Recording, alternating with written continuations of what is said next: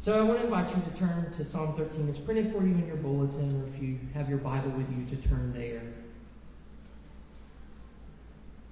Psalm 13, this is God's Word, good, beautiful, and true. For the director of music, a psalm of David. How long, Lord, will you forget me forever? How long will you hide your face from me? How long must I wrestle with my thoughts and day after day have sorrow in my heart? How long will my enemy triumph over me?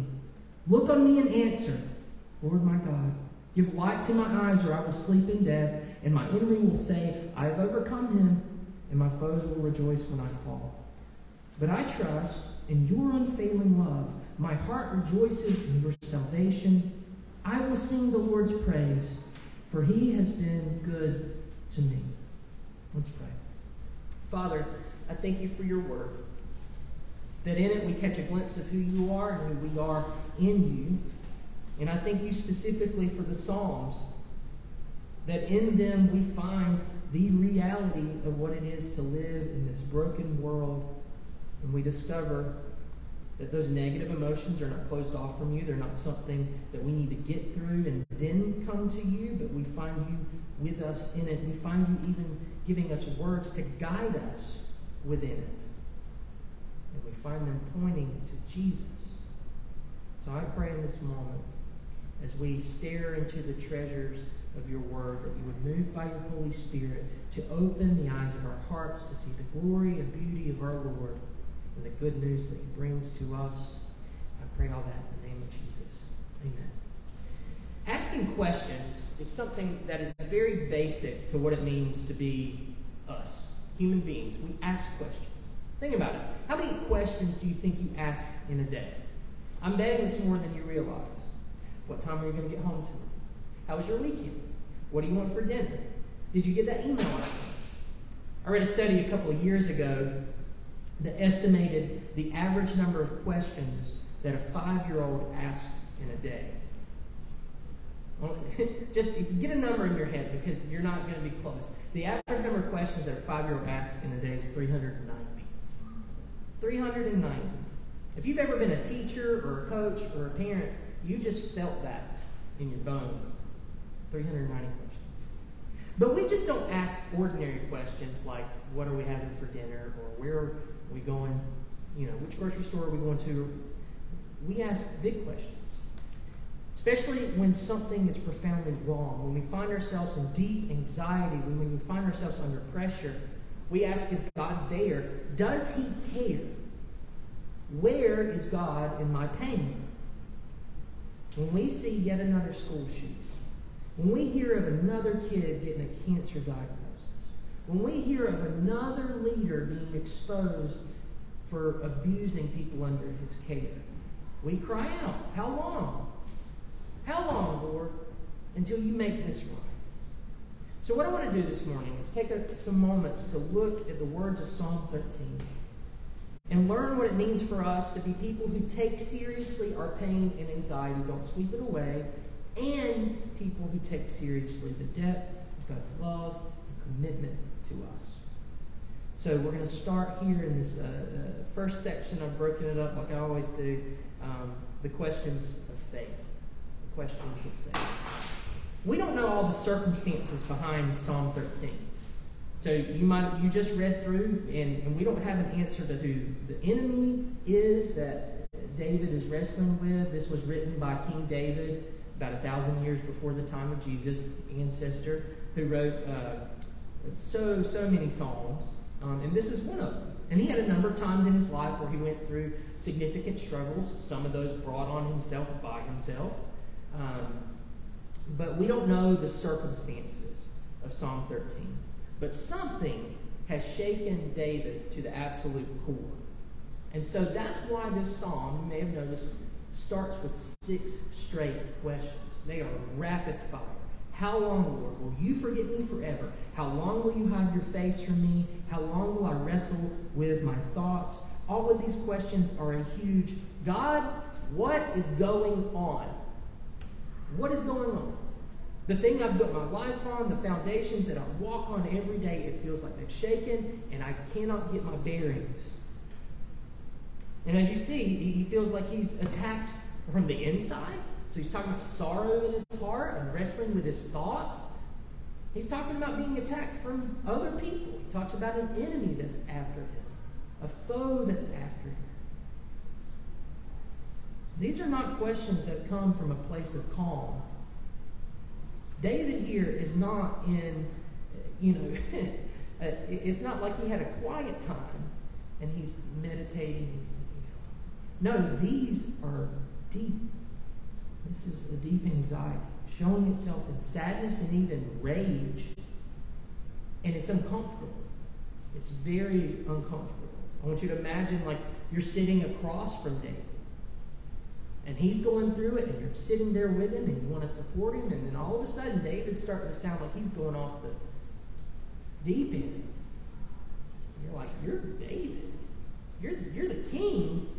And so, I don't know if this happened within you, but when I read Psalm 13, especially something's going well in my life and I'm not having a tough time, I almost feel like I want to answer these questions. Like I've got a theological answer, and I'm going to give it to David. Or I'm thinking, like, how dare you, David? Who do you think you are? You're a scoundrel. I know your whole story. How dare you ask these questions? I think, at least in my case, I can be uncomfortable with these kinds of questions because somewhere inside of me, I think that if you ask these kinds of questions, you're showing a lack of faith. But that's not true. Somewhere inside of me, the uncomfortableness is a thought that these questions are almost too big. They're too dangerous. They're a path, if I go down that path, then I don't know where it will lead. But that's not true. The truth is these kinds of questions in a world like ours, where so much is wrong and still left to be renewed and redeemed by Jesus, these kinds of questions are not evidence of a lack of faith. These are the questions of faith. This is what faith looks like when things are wrong. These questions are not too big. They're not too scary. They're not too dangerous. When we've been hurt, we should be sad. We should be angry. God doesn't ask us to just come to Him when we feel happy and joyful. God's not the friend that only comes around when everything's going well and, you're a delight to be around. He's not that fair weather friend. No, He wants us to come with all of who we are. To come to Him with our sadness and anger. To even direct those things to Him. To be angry in the right direction, in a sense. Because He's not afraid of our questions. He's not afraid of our pain. And it means that we don't have to be either. If God's not afraid of our questions, if God's not afraid of our sadness and our anger, God's not afraid of us in the absolute depth of our anxiety and pain, then we don't have to be afraid of that either. There may be things inside of you or things that have happened to you, and you feel like if I allow myself to go there, if I allow myself to really get sad or angry about this, then my faith is going to topple like a Jenga tower. But that's to forget what faith is. Faith is not something you build. Faith is not something you do. Faith at its core is a relational term. Faith is what it means for us to be held and kept by God, to receive and to rest in God's love for us, which in a world like ours will not only involve joy, it'll also involve anger and sadness. It will involve the entire range of our emotional lives. Again, faith is not something we do. Faith is not something we build. Faith is the term that describes us being held and cared for by God. Faith will involve our emotions, absolutely, but it's not primarily defined by our emotions. When we speak of faith, by definition, it is outward focused. It is not an inward personal characteristic. To speak of faith is to say a lot more about God than it is to say about us. Here's what I mean. It's like we're babies. It's like, and I hope you're not offended by me hitting that point every week. But Scripture hits that point all the time. It is like we are babies. And maybe you got a resume you're proud of. But when we come to Jesus, when God finds us, it is like we were babies being held by our loving dad. And sometimes, if you've ever held a baby, you know sometimes the baby is content and it naps. The baby's happy in its dad's arms. Sometimes that baby's being tickled or laughing and he's happy and he's flailing, but it's great. Sometimes that baby is hungry or angry, and then the arms are flailing.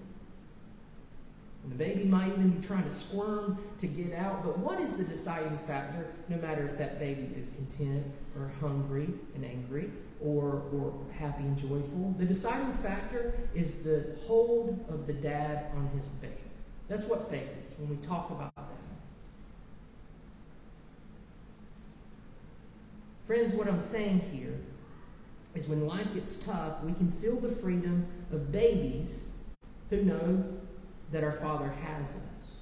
And that there's absolutely nothing we can do to make our dad love us any more or any less. And we don't have to be afraid of the questions when they come. We can ask them. We can scream them. We can bring them to God. They are not a danger to your faith. They are what faith looks like under pressure. So, questions of faith. That leads us to our next section, the requests of faith. You may have noticed David fires those rapid fire questions, 6 of them in 2 verses, and then he turns to requests, or maybe even a demand. Again, I feel a little bit of like, David, what are you doing, man? Psalm 13 is what is called a psalm of lament. I mentioned that earlier. Lament's a fancy-sounding word that has a basic meaning of a lament is a passion and expression of grief or sorrow. Lamenting is not despair. Despair is complaint without hope. Lamenting is complaining, but complaining in the right direction, if that makes sense. One of the things that makes questions of faith what they are is that they do not stop with questions. They lead to requests. Questions of faith are naturally followed by requests because they are questions directed to the one who has told us that we can come to him with anything. And so we don't have to remain just in the questions. Our God's a personal God. So we can come to him with the negative emotions. We can ask the hard questions and not be afraid of them. And we can even request that he act in his love because he's shown us he loves us and that he acts in his love for us. And so verse 3 begins a demand by David. He says, look on me and answer. Look on me, God, and answer. David has felt that God's face is turned away from him, and so he asks God. In fact, he almost tells God to turn his face toward him with an answer.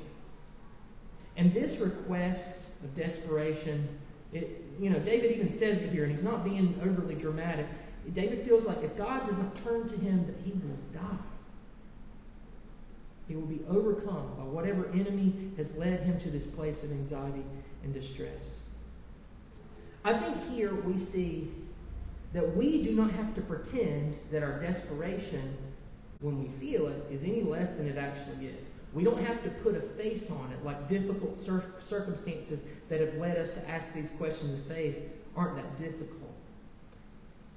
To say it a different way, God does not ask us to minimize our pain to maximize his glory. That's not how it works. We don't have to wait until things calm down to then come to him. We don't have to calm ourselves down. We can come screaming and crying like a small child again and run straight into the arms of our Father.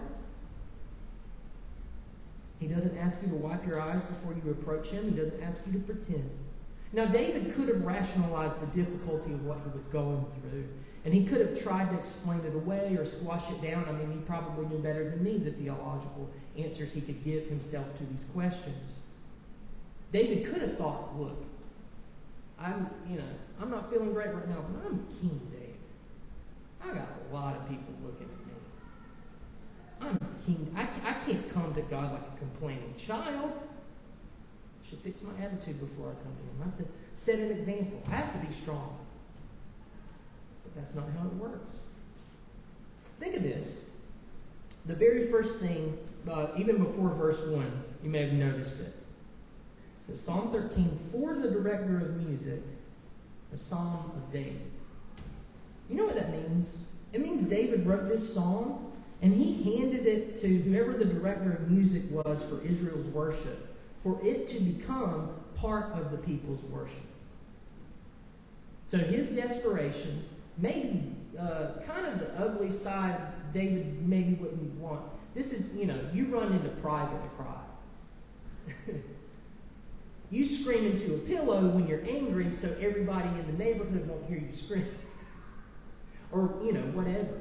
But David writes this down and he hands it to the director of music because he understands that what God's people need is not a king, and he's a flawed king, who is standoffish and cannot express or understand the depth of emotion. Not at all.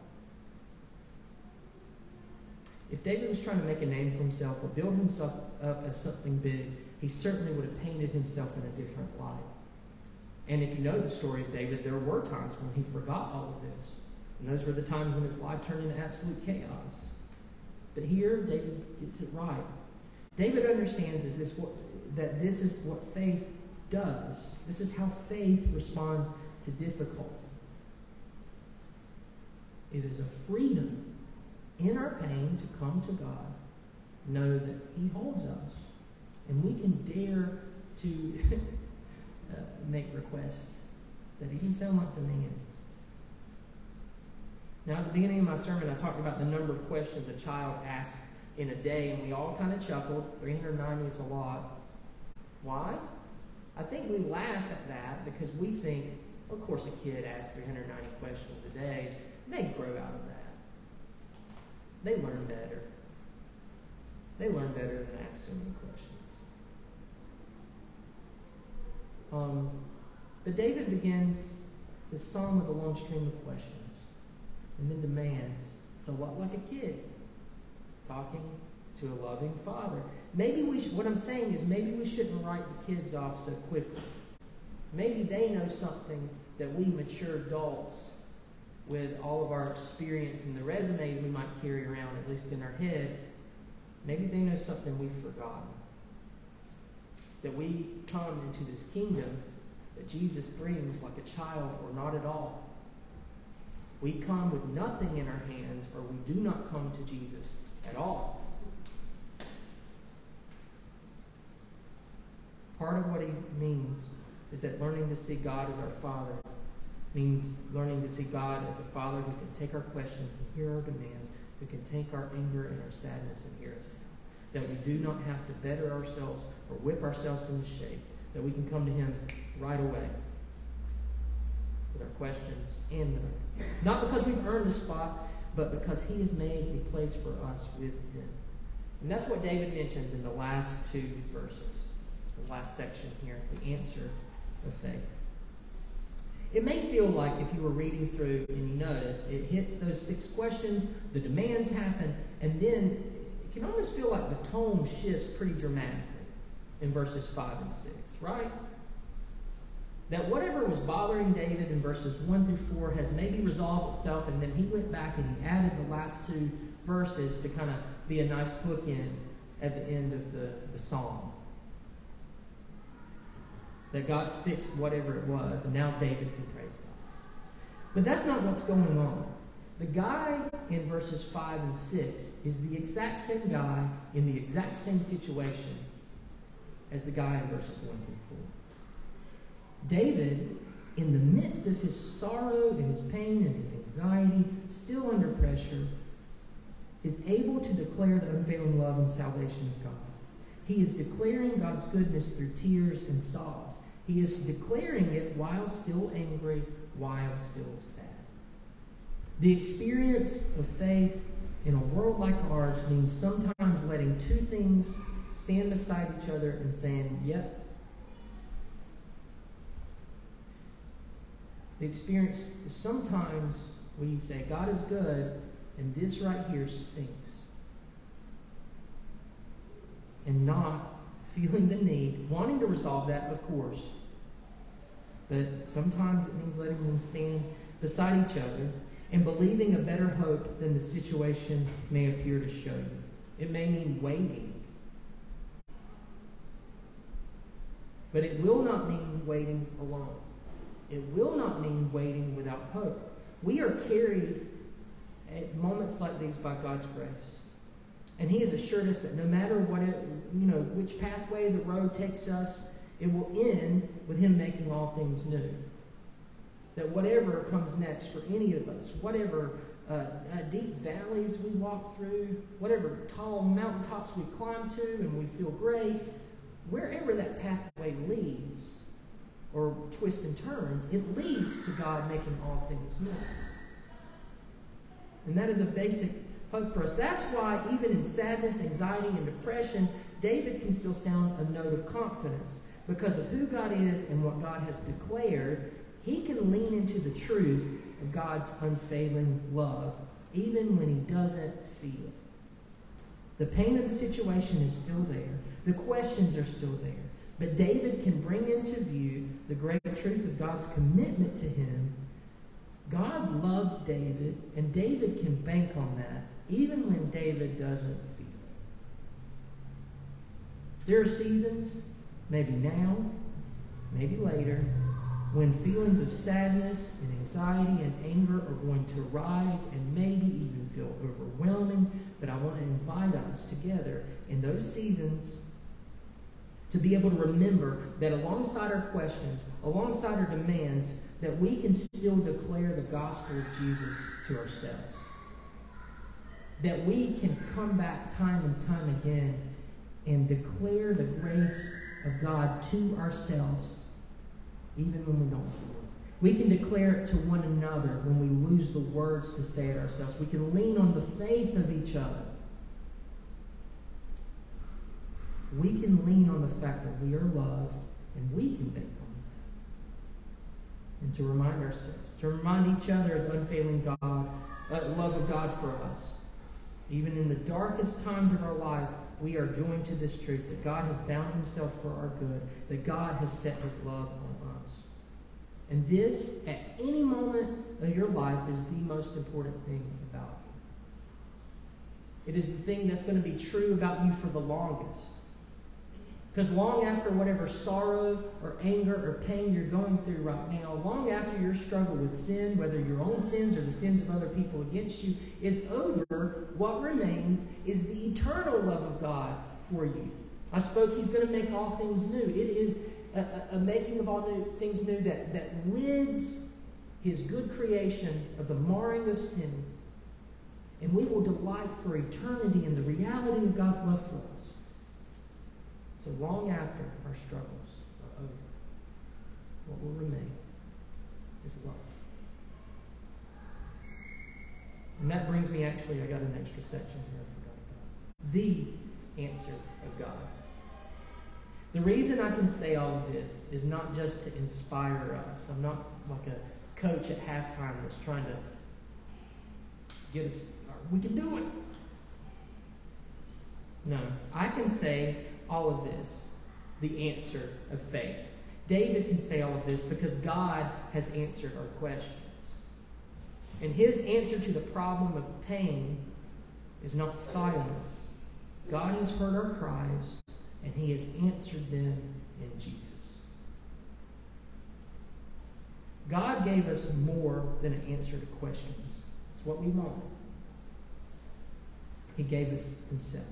In Jesus, the Son of God, God from God, came to earth, and he joined himself to a human nature, fully God and fully man, which means that he is perfectly able to communicate who God is to us and perfectly able to represent us before God. God's answer to the pain of our world, the sorrow and the anger that comes out of living in a broken world, that his answer is the cross of Jesus. Where the darkness and pain of our world was faced, when it was toppled of its ultimacy, where God's light entered into our deepest darkness, and Jesus took onto himself all the wrong that we've brought to the table. And in his resurrection, Jesus was vindicated. He showed us that what awaits for us on the other side of our pain, on the other side of even such an enemy as death, is life and victory. Jesus is the embodiment of God's unfailing love for us. Jesus has won the victory, but not everything's been redeemed. I said that we feel that. We know that. We still live in a world where so much is still left to be made new, where there's still so much darkness and so much hurt and so much wrong. Right now we live in what I like to call the already, but not yet. The victory of Jesus is already secure, but the full reality of it is not yet. It's this in-between time, this tension time, where the victory is already secured, but it's not yet seen fully. I've heard it compared to World War II, actually. When the Allied troops landed in Normandy in December 1944, as soon as they were able to establish that beachhead, war was over. It was a foregone conclusion that Germany could not win there, because now they were in a fight. I'm not going to get into all of it. They had to fight two fronts. It was a foregone conclusion. As soon as the Allies landed on Normandy and established their beachhead, the war was functionally over. It was decided. But victory in Europe Day did not happen until May, 6 months later. The outcome of the war was assured, but the full toppling of Hitler and the Nazi power didn't happen until May 1945. The end of the war was secure, but the Allied forces still had to free France. They still had to free Belgium. They still had to free all the occupied peoples. They still had to enter into the concentration camps and fully vanquish the evil of the Nazis. The cross and resurrection of Jesus are like D-Day. And we live in the time after that decisive victory, but before Jesus has fully vanquished the darkness and the sin of our world. Right now, Jesus is advancing his victory. That's what the kingdom of God is. He is advancing his victory. He is freeing captives. And then he is sending us as freed captives on mission to free other captives. But the fullness of what he has won for us is not yet. But that doesn't make it any less sure or any less guaranteed. So, when the lies of the world are loud, when the darkness is overwhelming, when there's still so much wrong here, do not forget that Jesus is alive. His victory is secure. He has landed, and he will not stop until sin and Satan and all the wrong that mars our world is toppled and vanquished completely, and all things are new. And that's our hope. Let's pray. Father, I thank you that you have won us to yourself in Jesus.